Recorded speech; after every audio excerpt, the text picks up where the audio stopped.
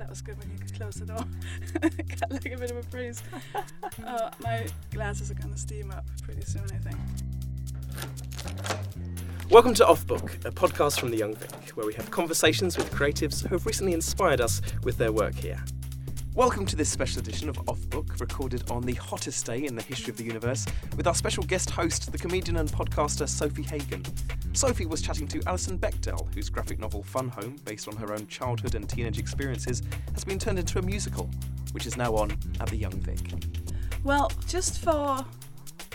I want to say for the people who don't know who you are, but I imagine quite a lot of people do. But for those of you people who don't know who you are, do you want to give a quick introduction? Who am I?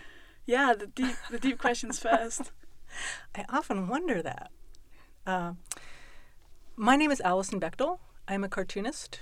I wrote the book Fun Home that this musical has been based on. That's opening at the Young Vic tomorrow night. And it's what you haven't seen it yet, but I saw it yesterday, and I'm quite blown away still.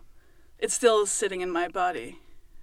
I imagine you. Do you still? How do you feel now when you see it? Because it's based on your life, your youth, and your childhood. Yes. I forgot to say that part. It's completely autobiographical, which is very different from watching a musical based on a book that you just made up out of your head. This is my real life, my real family, my real self. And, it's been a very strange process. It's been going on for a long time. It's not a new experience for me anymore. The show first opened in 2013, so I've seen it many times since then. So the immediacy of that experience, sadly, has sort of worn away. It's hard for me to be really, to feel the original, awe and delight and wonder that I did when I first saw the show. But it's a really good play. It really is. Was it those feelings you felt the first time you saw your life? Was it exclusively positive feelings? Well, I guess it depends on when you. It was a very gradual, incremental process. I didn't see a performance initially. I heard a soundtrack of a staged reading people had done. And I saw a script at the same time. And that was in 2010, so that was a very long time ago. And that experience was very deeply moving. Because I knew that Lisa Kron and Janine were working on this, Janine Tesori, the composer, were working on this adaptation, but I had no idea what to expect, I sort of thought it would be, I don't know, maybe kind of funny and kind of light. And in some ways it is, but it's also very emotionally powerful. And I hadn't expected that. So that was pretty intense. Yeah. It's intense watching it when it's not your life, so I can imagine it must be slightly more intense when it is your life. Yes. So I've seen it be described as a coming of age show. So for the people who haven't seen it yet, so it's about your childhood and you realizing that you're gay and then your father. How close is the story to real life? Is it 100% the same? Well, my book is as close as I could possibly get it. It feels like it's pretty accurate. And I feel like Lisa and Janine really honored the book. And while the play certainly has stuff in it that is made up, like there's a scene where the family all performs a Partridge Family number. Like my family never actually did that, but it somehow all feels very authentic, very, what's that word? Very in attunement with what the book is about. So it feels true to me. So how, and I'm talking as a complete control freak myself, I would find it so difficult to let other people take my work and kind of just run with it. How are you with control in general? Normally I would feel that way. Now that you mention it, what was I thinking? I guess the notion of a musical was so kind of alien to me. It wasn't like they were making another comic book out of what I wrote. That I would not have stood for. But I couldn't write a musical. I don't have any real stake in musicals, or I don't even understand musicals really. So it seemed like something I could let go of. They would make something else out of it, and they did. Did you ever consider making them change the name? Because it is your name, so it is very much a sort of a representation of... No, I mean, for me, the power of the book is that it is not fictional. It's a true story. And to change the names would just fundamentally, skew that whole principle. It wouldn't work anymore. Anyone can make up a story about a young lesbian who comes out and finds out that her dad is gay, and then he kills himself. But it doesn't, to me, the story doesn't really have the power unless you understand that it really happened. So from the moment you sat down and started working on what would eventually become this musical, I guess what my question is, because and I don't want to do too many spoilers for people who don't want to see it, but who haven't seen it yet, but at the end, Alison still has questions. There are a lot of questions still about that you want to ask your dad about everything, because it happens so quickly at the end. The process of you initially beginning to write this and possibly still having those questions till now, when it's almost a decade later, do you still have questions? I think I probably still have things I don't know that I would like to know, but I don't feel a need to have the answers somehow. I feel like I sorted out the whole issue for myself as much as I needed to. Yeah? And it's interesting, too, because just the fact of the play being out in the world and people coming to see it, people from my family, people from my hometown, I've actually heard different people's responses, and they've shared information with me, stories about my father or things about my father I didn't know. So in a weird way, the play has opened up a bigger realm of knowledge about my father that I would not have had access to if there weren't this, public space for people to tell me these stories. So when you see Alison in the musical, in the play, have all these deep feelings about your father, do you still relate to some of the pain and the confusion? Well, in a more abstract way. I mean, I wrote this book. I started writing this book when I was in my late 30s, almost 40, and it's very much a middle-aged book. And I just don't have the same interests anymore. I don't. It's funny, when you get older, you can't see it coming, but things change. You don't. I have different concerns now. I've put that to rest. Well, that's not completely true. I'm working on another memoir which goes back into my childhood, but it's not somehow as I was going to say deep, but it's kind of deep too, I hope. I don't know what I'm trying to say, Sophie. That's okay. It's a tricky, there's a lot of words I just threw at you that I'm not really sure will really form into an actual question. So because part of this whole thing is that this has been happening for so long.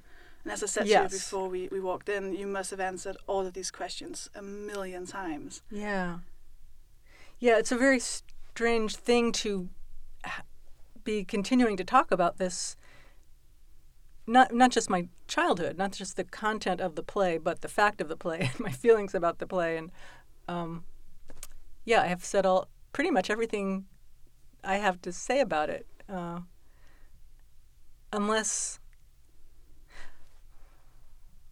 Oh, that's probably not true. Maybe I'll write a memoir about the whole experience of the play at some point. But I don't have that perspective yet. But it has been so odd having this, this story out there.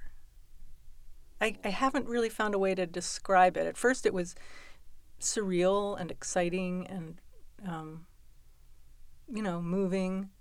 And now I'm struggling with, what do I do when this story, coming of age story is following me around when I'm almost 60 years old? Yeah, I imagine you must get a lot of people projecting as well. A lot of people going, because and that might be because I'm fairly egotistical, but watching it, I went like, oh my God, you get this. I mean, since I was 10, that's a lie, 6, I've been sending letters to various people on television telling them that, oh, I totally get you. First letter was to Will Smith when I was 6 in Danish. Wow. So you must have a lot of people as well turning your experiences into something that's so relatable to them. Well, you know what's interesting, Sophie, is that a whole generation has been born and grown up since I started writing this story around the turn of the century. That they have become an audience for this book. I didn't even see them coming. And it was, even as the play was opening, I was starting to notice, there's lots of like young queer kids coming to this play. Wow, they seem really, pretty excited. So it was this funny twist in the culture that has happened through the span of this play being developed. But also in general, I mean, we touched upon your name being used before, but your name is huge. Like, all you have to say is Bechdel, and people are like, oh yeah, well, that's a whole thing. That's a test. That's something that's, by putting a name onto that, surely that has changed something in culture, that making people start considering how they write. Well, I think, honestly, I think the culture changed, and that's why people are talking about the Bechdel test. Yeah, you think it was that way around? I do. Well, it's always hard to sort things out precisely, but should I explain the Bechdel test in case people don't know what we're talking about? I assume everyone did, but yeah. All right. Good idea. Well, this is a thing. It's a way to tell if a movie or a book or a television commercial or anything treats its female characters fairly. So the first question is, are there at least 2 women in it? The second question is, do they talk to each other? 3, do they talk to each other about something besides a man? Very simple, pretty basic, simple questions, but many, many works of art do not meet those criteria. And you know what? I have used it in real life as well. In real life? Yeah, having had a dinner with a friend for 2 hours ago, we've not passed the Bechdel test yet. Good one. I haven't tried it in real life. Well, you might. I assume you're a better feminist than me and my friends sometimes. Well, and the funny thing is, I didn't sit down one day and say, this is the Bechdel test. I make this decree. It somehow just came about in the culture, again, in this cultural stew or machinery. I can't think of exactly the right metaphor, but I wrote that little thing that I just told you in one of my comic strips. I wrote for many, many years a comic strip called Dykes to Watch Out For, and that was one of my episodes, these 2 women trying to decide what movie they're going to go to. And that was in 1985, like eons ago. And I almost had forgotten about that strip when, in the past, decade or so, young feminist film students started bringing up those criteria and attaching my name to it, calling it the Bechdel rule or the Bechdel test. So it's just this funny, everything's floating around out there, and my name got attached to this thing, which is nice. I don't really claim responsibility for it, but it is in complete accordance with my mission in life and in my work, to create women who are full human subjects. So it's kind of cool.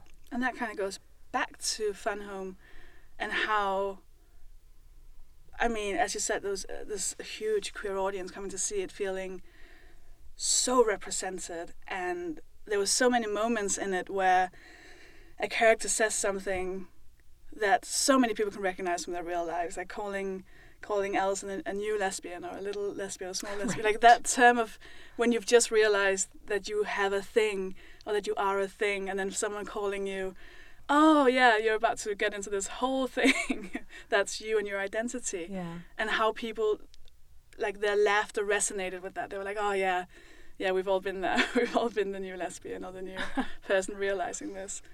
So it was, and I love musicals, and it was the first time I watched a musical. Even though it's not that similar to my life, I felt so seen. Maybe not even represented. Oh, I like that. It's a new. Yeah, but that's a huge thing. I think there's something about the way that the play just kind of strips this family bare, like finds the thing there that no one's talking about and talks about it, and that's a great relief for people. I think, because many people, not everyone, some people have perfectly healthy, normal families. Imagine that.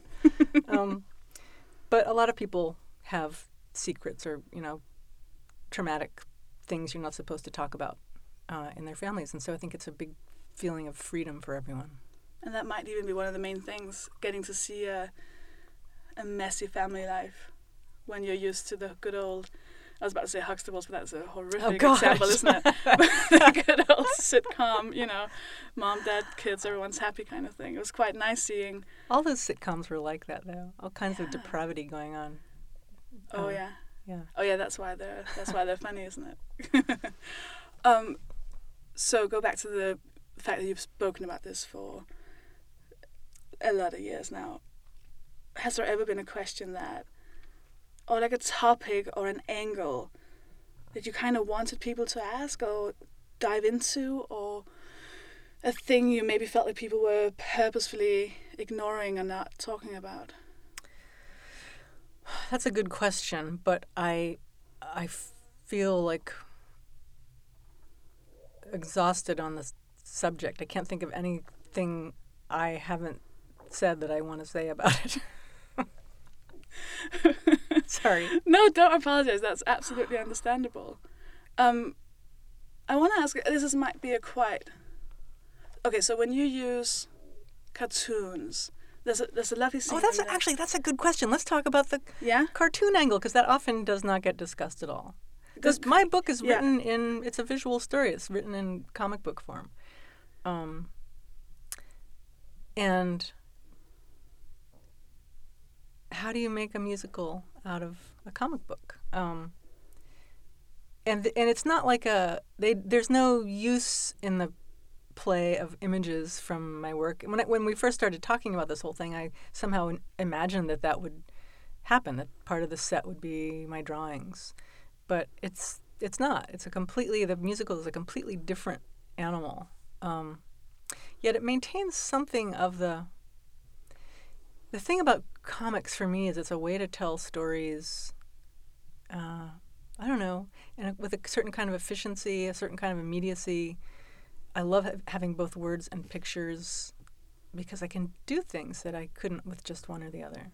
And I think that the musical form is a little similar because of the way that, the words the characters are saying and the music combine.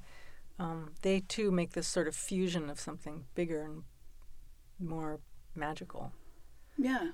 There's a point in the musical where the father is I want to say beraged, but I'm not sure that's a word. Sometimes I make up words in my head because it's my second language. I just assume they're words.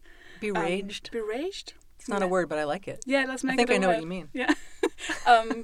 Is upset with Alison for drawing cartoons instead of drawing like a painting style picture, which I thought was beautiful because his whole thing is this everything has to look good and neat. And what he was complaining about was that there were too many things. It was too messy in the picture. But that was also the actual truth about his life, was that it was all a bit messy. There was a bit too much happening. Yes. It was all a bit too not neat looking. Does that stem from a real thing? No, it's not, and that's one of what was a really beautiful feat of writing. Lisa just made that up out of her head. None of that ever happened, but it somehow still feels very accurate, you know. Do you relate to the cartoons as being a bit messy? Or looking like there's a lot happening on a piece of paper compared to, you know, simple lines of writing, or, you know, it's dynamic and it's busy. Yeah. I mean, it doesn't have to be, but mine certainly are. Yeah. It's funny, my father was actually very supportive of my drawing. I never was officially a cartoonist before he died, so he didn't really think of me as a cartoonist, but he certainly saw the cartoony drawings I had done all my life and was very admiring and supportive. But he would also try and steer me in certain directions subtly, like, don't just draw people, put backgrounds in your drawings, you know. So I don't know, it was accurate. The scene in the play is accurate, even though it never happened.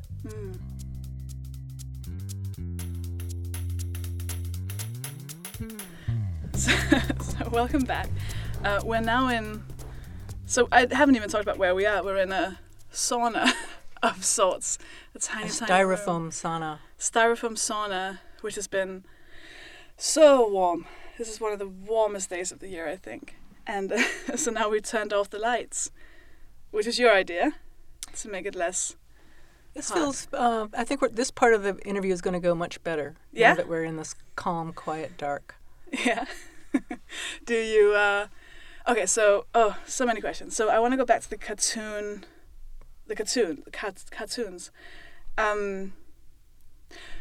I'm just going to close my eyes and free associate like we're in therapy. Oh, I'm on the other side of the table now. This is so exciting. Can I inverse you then? So why cartoons? Why? And I guess... No, let's start by why. Why was it cartoons that drew you? Do you know why? I think... I didn't know this at the time. As a child, I just liked to draw. I liked to make up stories. But looking back, I feel like I very carefully chose a way to express myself that neither of my parents could really decipher. Oh, interesting. My parents were both very artistic, very creative. My mother, they both read a lot. They both loved poetry and literature. My mom played the piano and was an amateur actress. Wanted to be a professional, studied for a while, but then didn't keep doing that. My dad was this maniacal, you know, house restoration expert and gardener and design. Just loved design of all kinds. So it didn't leave a lot of free space for a child, you know. But I found my own little turf. And interestingly, I didn't know it, but my mother was quite a good drawer. But somehow I think she ceded that ground to me. Later in life, she showed me a bunch of her art class projects, and she was quite good, but I never knew she could draw. Wow. But yeah, I feel like it was my little way to express myself that neither of them could really see. Yeah? As in, would you show it to them? Yeah, they would see it. They would see my drawings. But I didn't really do cartoons so much as a kid. It was just mostly drawings, occasional little stories. So talk to me about, and a bit in terms of the same thing, but about memory. Remembering so many things from your childhood and putting that into cartoon form. What are the kind of pros and cons of using cartoons to compartmentalize memory? One of the cons is, well, I think this goes for writing about your memories too, is that you somehow lose them. You lose access to the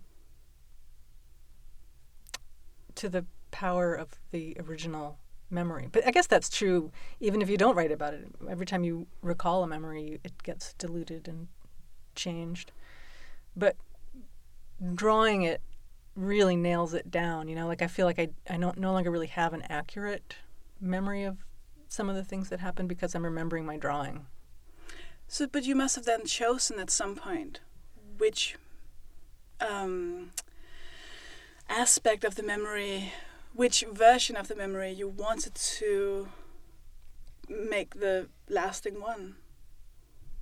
Or was that not a conscious? I don't, at the phase of my life I was in when I wrote that book, I really thought I was telling the truth, as if there were one true version of the story. And it was only after finishing it that I fully understood that, no, this is just my version. My mother would have a different version. My father would have a different version. My brothers would have different versions.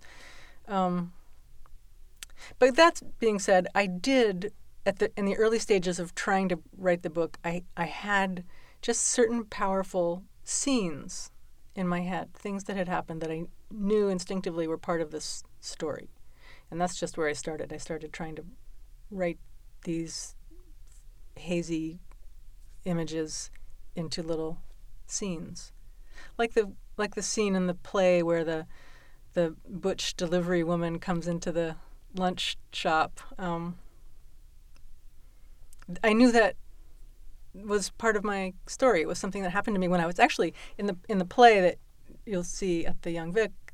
This happens to the girl when she's like 10 or so, but in my real life, it happened when I was much younger, 4, maybe 5. It's almost this mythic level of memory. So I started with things like that, things that just felt very, very key. And do you find cartoons being I don't know, I think what fascinates me about cartoons is this snapshotty, almost like a still film of, you can put so much into it yourself and it kind of builds into this own life. Like, did you read cartoons before you started getting into it yourself? Like, who was your influences? Yeah. Well, I read lots of comics growing up. Comics for little kids. I don't know if you had these in the UK. Well, you're from Denmark, yeah, right? I don't know either. Just things like Richie Rich, Donald Duck, little kids comics. But I learned the grammar of comics from reading those things. And as I got a little older, I read Mad Magazine, which also you probably don't have in Europe. But it was this wonderful. It was really good. There still is a Mad Magazine. It's a humor magazine for kids, not for kids, but for adults. But I don't know. I remember it being adults. Referenced in a lot of American TV shows. Yeah. It was just really a great humor magazine with cartoons and stories, spoofs of movies and stuff. A really wonderful magazine. So that was a big influence. They had a whole bunch of different artists and writers. And children's book illustrators were big influences on me, too. Did you ever read Richard Scarry's books as a kid? No, I didn't. I don't think so. He would draw all these little animals. Richard Scarry's Busy, Busy World. I don't know. Edward Gorey, do you know his work over here? No, I don't. Oh, he's a wonderful, strange, macabre, creepy guy who wrote these funny little illustrated stories for adults, but he also illustrated children's books, and that's how I first knew about his work. But I was just, I just loved drawing and writing together. Wow, one of the reasons I don't know any of these people is that, which now makes sense. My brother was into that, so I stepped away from that. I let him have that as his thing, and I just stick to writing. I want to talk more about memories, and because I think memories are so fascinating because, especially when someone has passed away, and there was like the memory of you in the scene with you and your father in the car when you might want to, if you want to quickly explain the scenario. Sure. There's a moment in my story where my father, I'm home from college for a short vacation after I have come out to my parents and told them I was a lesbian. And after I found out, after doing that my father was gay or bisexual, or in any case had been having affairs with other men for a long time. But we hadn't talked about it directly. My mother told me about my father. My father knew I was a lesbian. I knew my father was gay or whatever, but we hadn't actually discussed it. So I was determined to broach the topic with him. And it was very, very hard to do. You know, I felt very nervous about it. We never talked about anything real like that. So finally it was getting toward the end of this spring break that I was home for. And we went to a movie together, and I just figured, this is it. This is your chance, so you have to do it. So they capture this feeling wonderfully in the play of just plunging into that conversation, and my father's resistance, but slow. It was a frustrating thing in my life because I felt like we didn't really quite meet. I did introduce the topic, but he couldn't quite really go there with me. But you did it. I think. Yeah. As the control, and I'm basing this on, I had, the day before I moved to the UK 7 years ago, 6-7 years ago, I was in a car with my dad, and I confronted him with never having been there for me as a child, which was the same in the play. There's a moment where you say, by the stoplights, that well, I'll do it in a minute. Yeah. Don't worry, and we need to do it before this car journey ends. And he was so quiet for so long, and then he said, well, a child doesn't know that there's meant to be a dad, so of course it can't affect them negatively. I was like, oh, that's quite an interesting way of justifying it. In a very simple kind of way of thinking, well, I can see why you'd think that if you were, I guess, a toddler. But I think watching that, like two people in a car having like a deep, or like an attempt at a deep conversation like that in Fun Home, it brought back memories of something else. Like suddenly I could remember the smell of the car. Oh, wow. Or like the sound of other cars passing. Mm-hmm. And it's fun how two kind of visual things can bring back something quite different. It is. It's sort of like Proust's Madeleine, only visual. Yeah. You said outside that you like the car as well, I'm not going to put words in your mouth, but something about you're not looking at each other. Yeah, the thing about a car ride is, it gives you a certain freedom because you're both looking straight ahead, not at each other. But then when you watch Fun, and I know you've seen it now a lot of times, and you're kind of over this whole discussing of your life in this show, but you still get to sit in the audience and look at these people playing you and your dad. Does watching the play still take you back? Or is it now, have you now compartmentalized this whole story? Is it really somewhere else now? Or can you still watch it and get in touch with it? I hope that seeing this new production tonight will give me access again to my immediate feelings about it. Because I loved it. It was a really wonderful feeling to see my story told with such accuracy and emotionality. So I'm hoping that happens. I want to ask you about the next thing you're working on. I know, is that in your mind now, the memoir you're writing now? Do you have that urge to focus more on that now? Yes. Yeah, it's funny. I'm not really officially, I don't really officially have anything to do with the play, but it has really absorbed a lot of my bandwidth over the past several years, just, having it happening in the world and, coming and doing things like this, doing press for the opening here. It takes a lot of time. It's been like having another job, even though I'm not, it's not my play. I didn't make it. It's a funny job, but it's been hard to completely manage my time and to have this kind of focus and quiet that I need in order to create. And maybe that just sounds like a load of justification. I beat myself up constantly that I'm not able to just, okay, I have a week here, let's just drop in and do the work. But I just need a lot of time and space before I can really unfurl. Yeah, and you're being asked quite casual questions about what many would call childhood trauma. Yeah, you yeah. You get, people asking quite, and I'm including myself in that, quite, so open up these wounds that you already kind of put to rest when you even finish the book. Yeah, and every time I see the play, of course, my father dies. What's the new thing? I'm writing about death. Yeah, you want to pick it up a bit?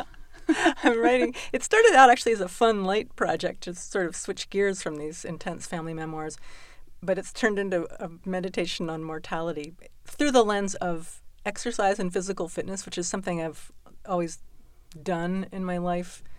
And I think the culture is sort of fixated on all these different workouts and regimens, and so I'm kind of using that as an excuse to talk about the big questions.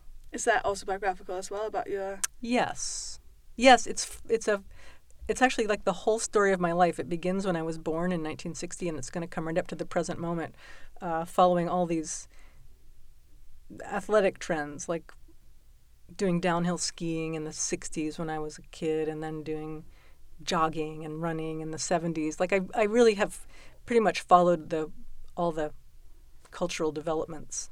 So it's sort of a cultural history through my own personal experience. Have you learned anything from the experience of having done Fun Home, which has then been turned into this musical? Is there anything you are now doing different because of the experiences you've had with Fun Home?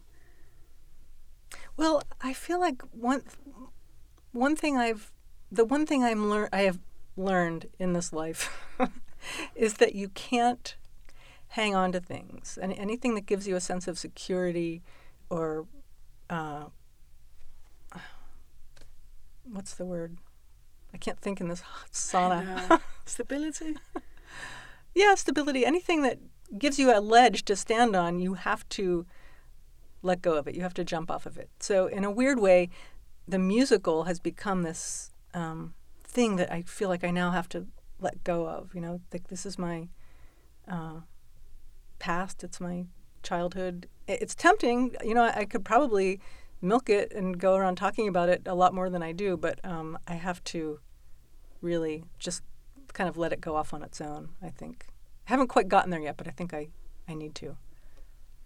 So where are you at right now in your life? Not even work-wise, just apart from being in this, I've never sweated this much in my life, being in this sauna. Where are you at? You sound content? I want to be content. I struggle with my creative process a lot.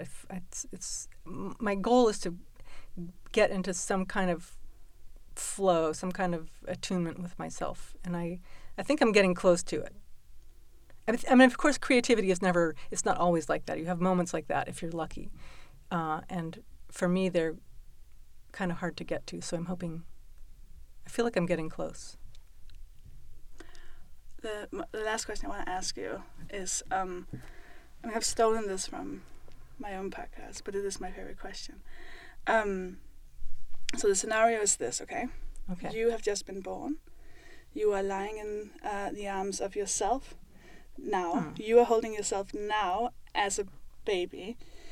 Yeah, work with me. And you're crying. Tiny Allison is crying and crying because there's lights and sounds everywhere. It's very scary. She was just in this womb, and now everything seems like it's too much. So she's crying, and you have to you know what's going to happen the next years of this baby's life. There's going to be a lot of lights and sounds, but it won't be lights and sounds. It'll be death and confusion and all these things that you've been through. So you can say something to baby you that might make her feel a bit less like crying. You can't change the future at all, but you can say something to teeny tiny baby Allison. Are we assuming that baby Allison can understand? Yes. Yeah, adult language? Work with me. Creative process, come on. What would you say to teeny tiny baby you?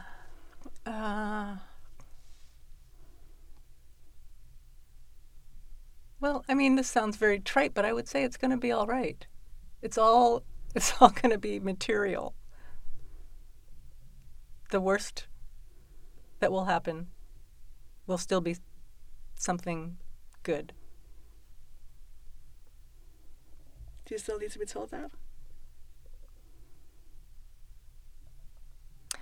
I think I know that, but I could use some soothing. I could do with telling myself it's going to be all right more often. Although it's kind of hard to believe that right now at this particular moment in history. Yeah, that is true. Thank you so much for doing this. Thank you, Sophie. And everyone go see the show. We've talked enough about it to make sure that you know that. Thank you for doing this. Thank you for joining us for this episode of Off Book by The Young Vic.